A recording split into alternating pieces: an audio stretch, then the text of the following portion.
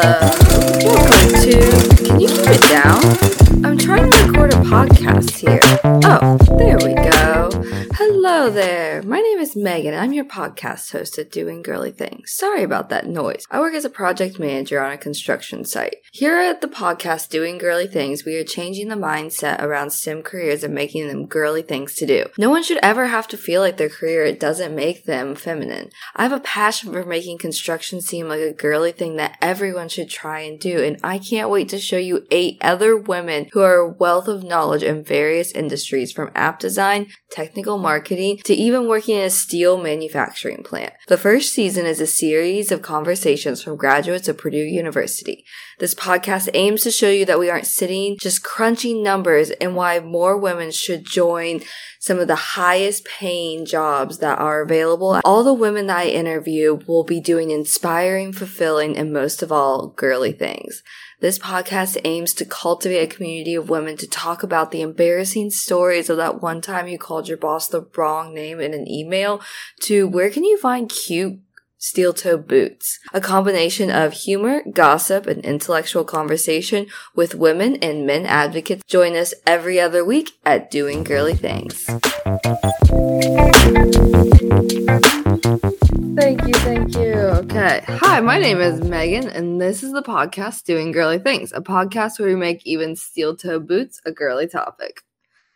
Today I have my good friend Robert Padilla. Robert is a graduate of Clemson, for better or for worse, University, and has worked for Homewood Construction for 5 years. He's recently moving to DC to build a parking garage for a top secret client. He was an instant fan of the podcast and white women. So, without further ado, today we are going to discuss what do white women and black men have in common in the workplace, and areas for progression, and just ways that they have both felt discrimination. But before we jump into this, Robert has moved around to a lot of different locations. So you've done 5-6 booths. How many have you done again? Clemson, Atlanta, Richmond, Vegas, Raleigh, and now going to DC. So this will be my 6th one. 6th move. So so Robert and I work together, and what we do is where there's a new job, that's where we end up moving. And so it's kind of cool because our job, they'll come in, they'll help pack our stuff, and we just end up in this new location, and you kind of get to be a tourist. Wouldn't you agree, Robert? Like, we were in Las Vegas together, so we got like this really cool perspective about, we were locals, but at the same time, you knew that you were leaving within a year. So it has like that. You knew there was an end to the tunnel. Yeah. So like, you feel permanent, but you're not. And so it's kind of a cool way to move around. But the first question I'd like to start out with, so I guess start out with a little bit about who you are, and then we'll just kind of the interview, but just kind of describe who you are. Who is Robert Padilla? Roberto Padilla. Well, I would say I am essentially a transplant, like islander from Puerto Rico, into the deep south of Greenville, South Carolina. Just kind of grown up in a little bit of a bubble, trying to adjust to the American lifestyle, I guess. Grew up, went to school at a big name school, got a good degree, got a good job. I think for me, the way that I would describe myself is just kind of a grind it out kind of person. Because even when it comes to college and work, it, hasn't been easy. But, when it comes to my career path, I really wanted to become more of a designer, but quickly realized that I was more of a talker and kind of a manager. So shifted to the construction side, which has been quite the interesting career. I wouldn't say it's exactly what I would imagine, but I think it really fits, everything that I've been through. So say it's 9 a.m. on any given day. What are you doing? What are you doing? Yeah, what are you doing at 9 a.m.? by that point, I probably have fielded, 24 phone calls from very lost individuals that need help, and really just trying to keep my sanity. But no, I mean, my days go really fast. So by 9 a.m., it feels like I've only been at work for 30 minutes. So it's, it's a very fast paced job. And what is one skill that you see others struggling to really grasp in your field? What's one thing that your field needs more of? And technical and just anything. I mean, it sounds really cliche because people talk about it in personal lives or in any other industry. But I would say communication and I guess teamwork in a sense. Or how about this? I'll use the word collaboration. Yeah, because it's I can more, see. Yeah, because it's hard to. Would you say it's better or worse during COVID? Would you say that's made it better or worse? I think it just depends. It really depends because I think it's opened up different avenues of communication to make it a little bit more normal. I think it's forced people that weren't kind of technology driven to have to use technology to survive, especially when I had to work from home 24/7. I mean, having to do walks virtually sometimes with, consultants and subcontractors even. I mean, it's changed the game. And how do you think that we could teach collaboration? How is that something that we could just drill into people's head? Because I think about it in the sense of I would like to see schools grading kids less on the actual content that they turned in and how productive of an actual group member they were. So if you're not willing to communicate and you're, blowing your group off and you get it done, but it's last minute, it's rushed, you're not going to translate into a good employee whether you know the work or not. What do you think? It's weird, as I sat here and listened to you, I really kind of, the thing that comes to mind is understanding your employees. And I think it's the same thing with students and the big, kind of argument of, the same curriculums and the same tests and just kind of one step after the other, but really not considering people's, preferences and how they can learn and how they, how they listen better and, how they interact with people. And I think it's the same thing at work. I mean, or in our work life is really understanding your team. And even when you're doing the training, understanding how they learn. And, I think that applies to even, what you said about schools and how we teach kids. It's not really teaching them real life things. It's just, checking a box. It's well, can you remember this, this content, this info and, regurgitate it in whatever other format. So part of the reason why I wanted to bring you on to the podcast today wasn't for my charms. No, it was not for the curls. It was not not for anything that you. So I heard you cut the curls. I did. I had to, I feel like so many life changes through the year. Just had to restart. What was the final straw in making you cut the curls? I don't know. Yeah, I feel like the frizz is getting out of control. Yeah. I learned through growing the curls the first time, what products to use, what products not to use, what to do, what not to do. I mean, you should see my bathroom. I have at least 10 bottles of different stuff in there. It's crazy. So I guess that'll transition us to the next topic is, being the token black person. So a lot of times with being the only woman in the room, there's a lot of times where I personally feel the pressure to be the woman. And whether that be the person that's like cleaning up in the room after everything's done, or the person as soon as we walk in and you realize that there's not enough space for everybody, you immediately start looking for chairs and you start trying to be like that comfort source. And so I do see that in what I do every day, is just that being the token woman and taking on that role. And just if you could elaborate on your experiences in construction and being like the token Black person, because a lot of people are confused about your race. So for those of you that didn't catch on, Robert is Puerto Rican, so he does have some luscious curls that he does grow out every now and then. And I'm curious if you felt any more racism or any less racism when you had the curls, and just kind of your experience there. I definitely have gotten more of a reaction for sure. Like, I'm definitely more noticeable. Positive or negative? Like, what kind of reactions? Just reactions, or?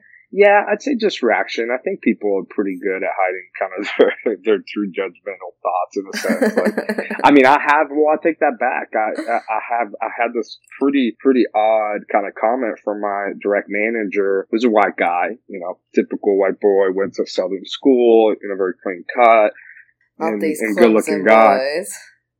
Huh? Not these Clemson boys, was it? No, actually he's not. He fits the part though. He could be there. But this is kind of a little bit terrible and a little crappy that he said, but he referred to my hair one day as the Raggedy Ann doll. Yeah. And what? I keep it clean. I have a very, what tone did he use while saying that? It's a very joking tone, so it's funny, yeah. and I've got a bunch of notes here, and another thought that came to mind when you're talking about token Black women. Well, I actually work with a woman named Tolu Walashe. She's actually from Africa. Oh wow! And I can't remember I think Nigeria, if I'm not mistaken. And so it's really funny because I don't remember the exact comment, but he also made a comment that was very direct in her culture, just kind of very direct of what he said about my hair, not really kind of understanding what he was saying and in what context. So I don't know. It's odd. So back to the first, to the original question, I've actually enjoyed having my hair grown out because of the reactions, because it gives me, and maybe it's, a little dramatic, but I feel like it gives me a lot more culture in a sense. Yeah, I would say wow. It allows you, and like you're saying, with getting different products. Yeah, and taking care of yourself and just making it, I don't know, it gives you something to kind of like about yourself. And it's something to keep, your mind occupied sometimes, when it comes to your aesthetics. It's been a mix for sure. Would you say that, how would you say that people felt that were older than you? Like, cause, a lot of people that you deal with tend to be around, the 30-ish age range. How would you say that people reacted that were later, like in the 50s, 60s age range?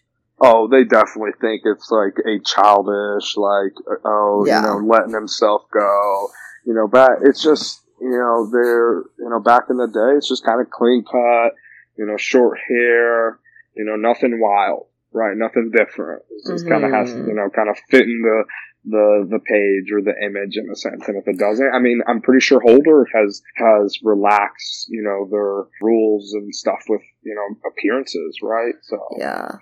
And so how do you think that affects you day to day? Because I know for example, for me, with being like the token woman in the room, is it really affects like what I want to wear to work. So, whenever I actually right now don't have a full length mirror, which is crazy.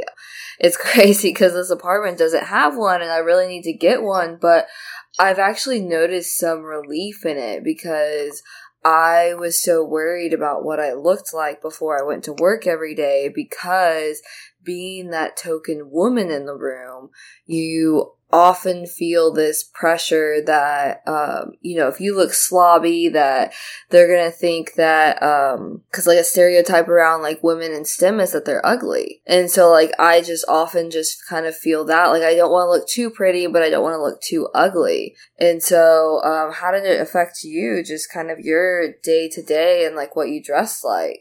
Do you it definitely, I guess, as happy as I am that I grew, it's definitely a chore, because to your point, if I'm going to do something like this, I grow out my hair and, kind of make a fashion statement in a sense, if you want to make sure you're keeping up with it and that looks good. Because otherwise, it's funny, I feel like, someone of color, cannot afford to just kind of let themselves go very much at all. Yeah.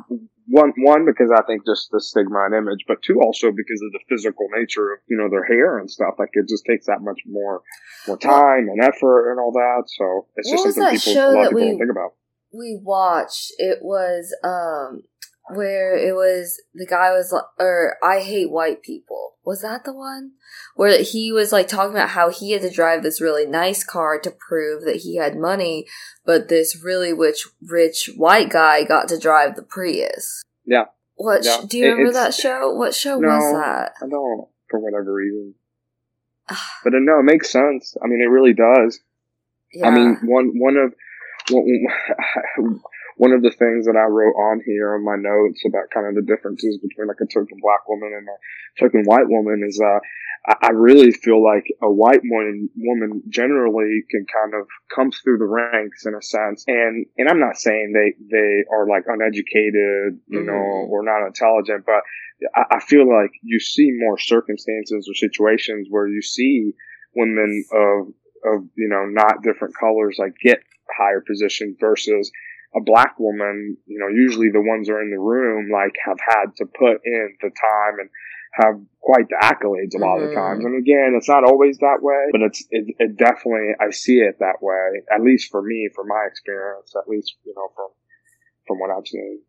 What do you think is harder about being a black man than being about a white woman in construction in general? What's one difference that you think that white women could still learn from the hardships that black men go through? I think it's exactly that. Well, a really close friend of mine said this, and it was a really great way to kind of separate experiences, and that's like hardships versus traumas.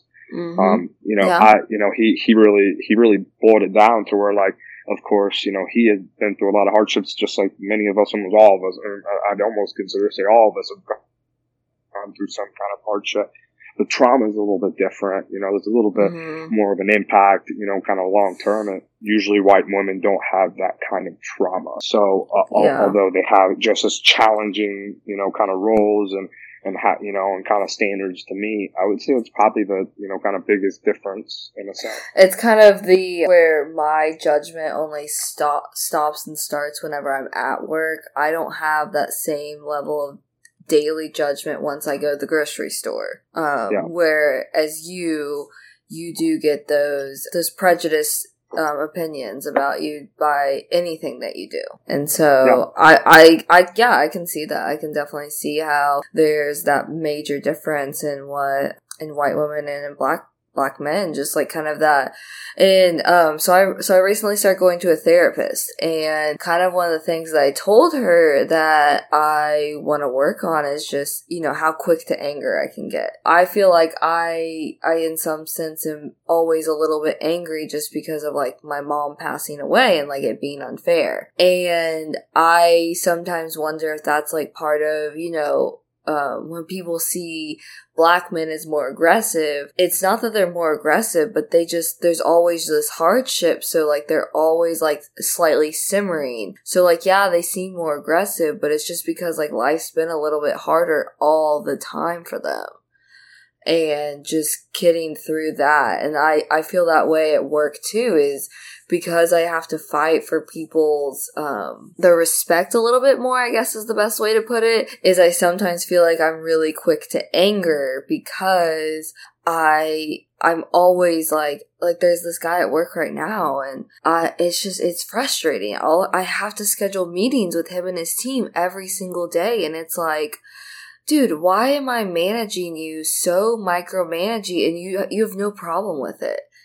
And it's just that level, it's hard. And so, but it's why I also think that women would be way better in this career as well.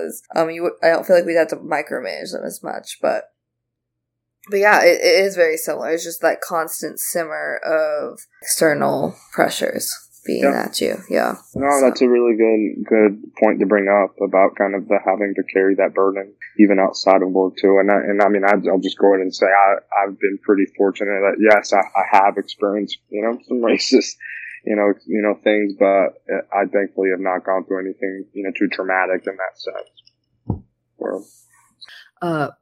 Going back to the topic for this podcast and, being a Black man, a minority, a woman, anyone who is not a white male is just interesting. And just it's we all have the same commonality of nobody else looks like us and you're all of a sudden this token person.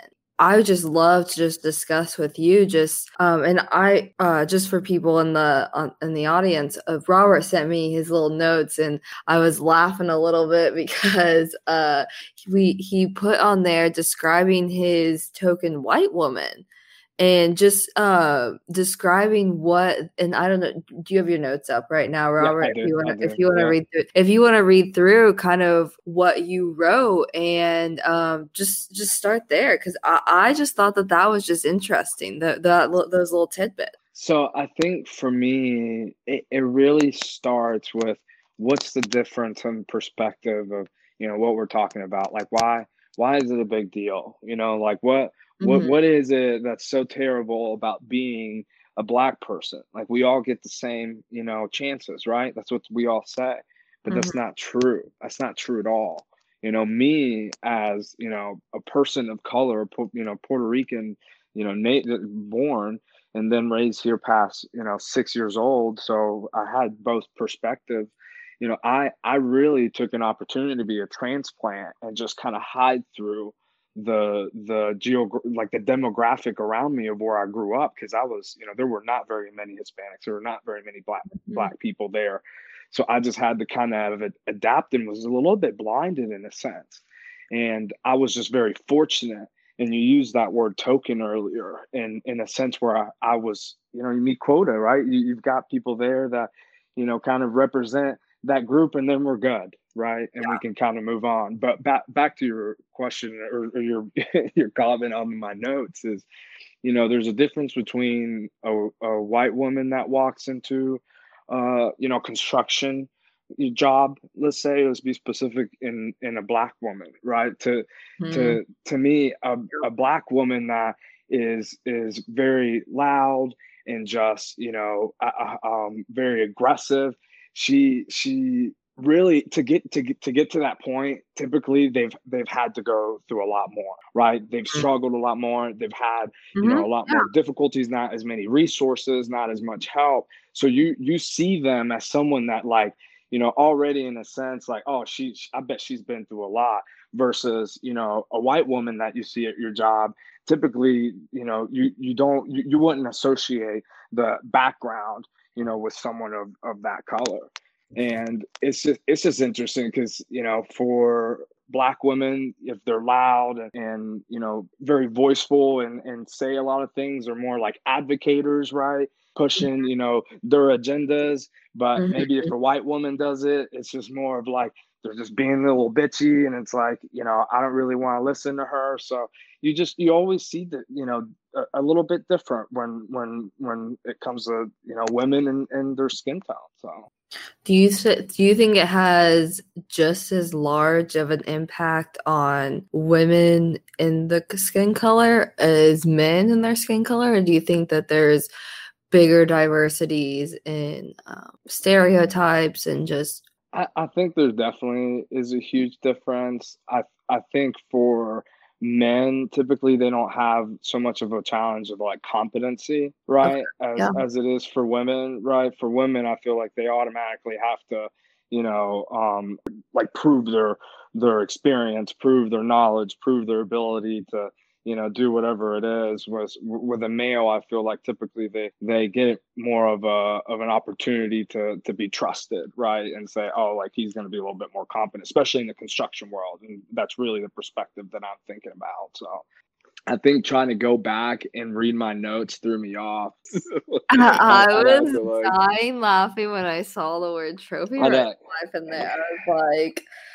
I was like, that's a trophy wife or a workaholic. And I thought that was an interesting comparison, that it's either one or the other. Because like in construction, like people, like if you're a woman in construction, you're clearly making like X amount of salary. Like I'm just going to go ahead and say this, like you're clearly making like at least $70K, which in most places in the United States is a good salary to sustain yourself on. Would you agree? Yeah, absolutely. I would say everyone would be happy to make $70K. So, without a doubt. I thought it was interesting when reading your notes and it said trophy wife or workaholic, because there is kind of like this parallel of like, well, either you want to become a wife or you want to keep working, but like you're clearly not like a slum or like a loser. And I think that that's kind of this funny and this interesting thing whenever people highlight on like me being an engineer and being like a female engineer. And I don't know if you get like some of the same sort of where people are shocked about like what you do for a living, but like people are like really shocked when they find out what I do for a living. And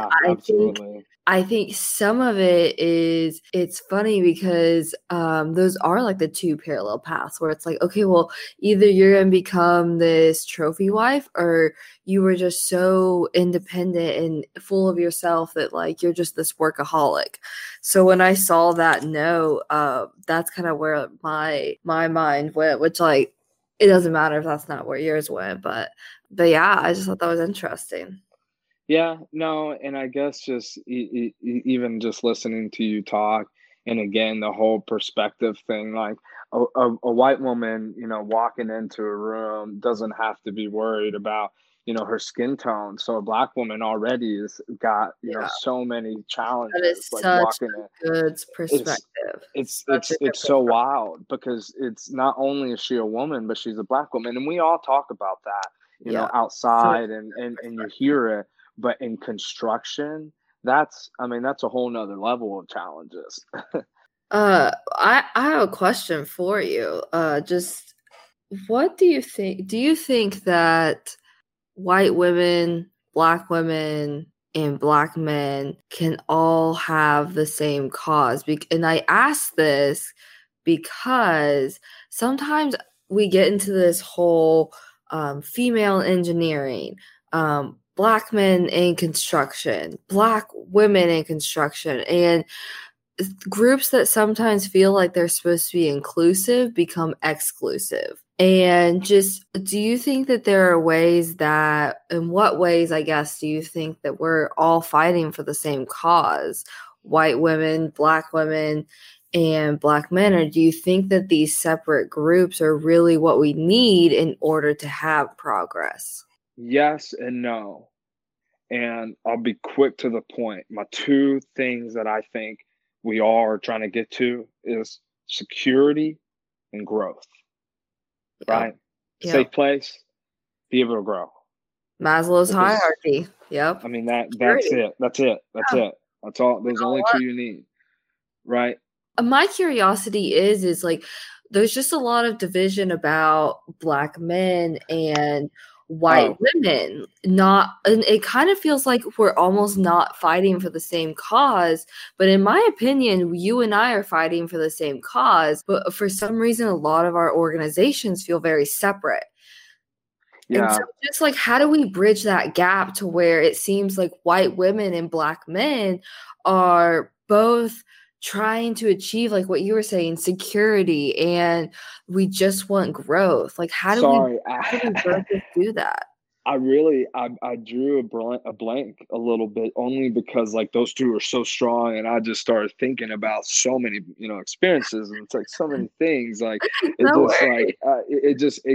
digs in, but really it's like not being blind to color, And that's kind of what happened to me in a little bit that I mentioned before, of like growing up and really kind of, just avoiding the fact that people are struggling, people need help, people need certain ways to learn, people, need certain resources, don't have certain resources. Mm-hmm. And that's the whole point of like the security and growth, because if you can feel like you can be yourself and open up and know what's wrong and know what's not, or what's wrong and what's right, with yourself, then that gives you an opportunity to just be yourself, and that already creates peace. That's what we want. So I think it's just a matter of like understanding what a Black man would go through in the certain situation. It's being communicating more and being a bit transparent with the people you work with, and being open about what they're going through, whether it's a current thing, a long-term thing, something with their family, or with their finances, because same thing with a Black woman or a white woman, and still you'll see different problems and backgrounds and experiences within just that one demographic, right? Of one Black woman. Like it can range. So it's being able to see color. Being able to see color and recognize it and not being scared. Just being real, Just being real. Yeah.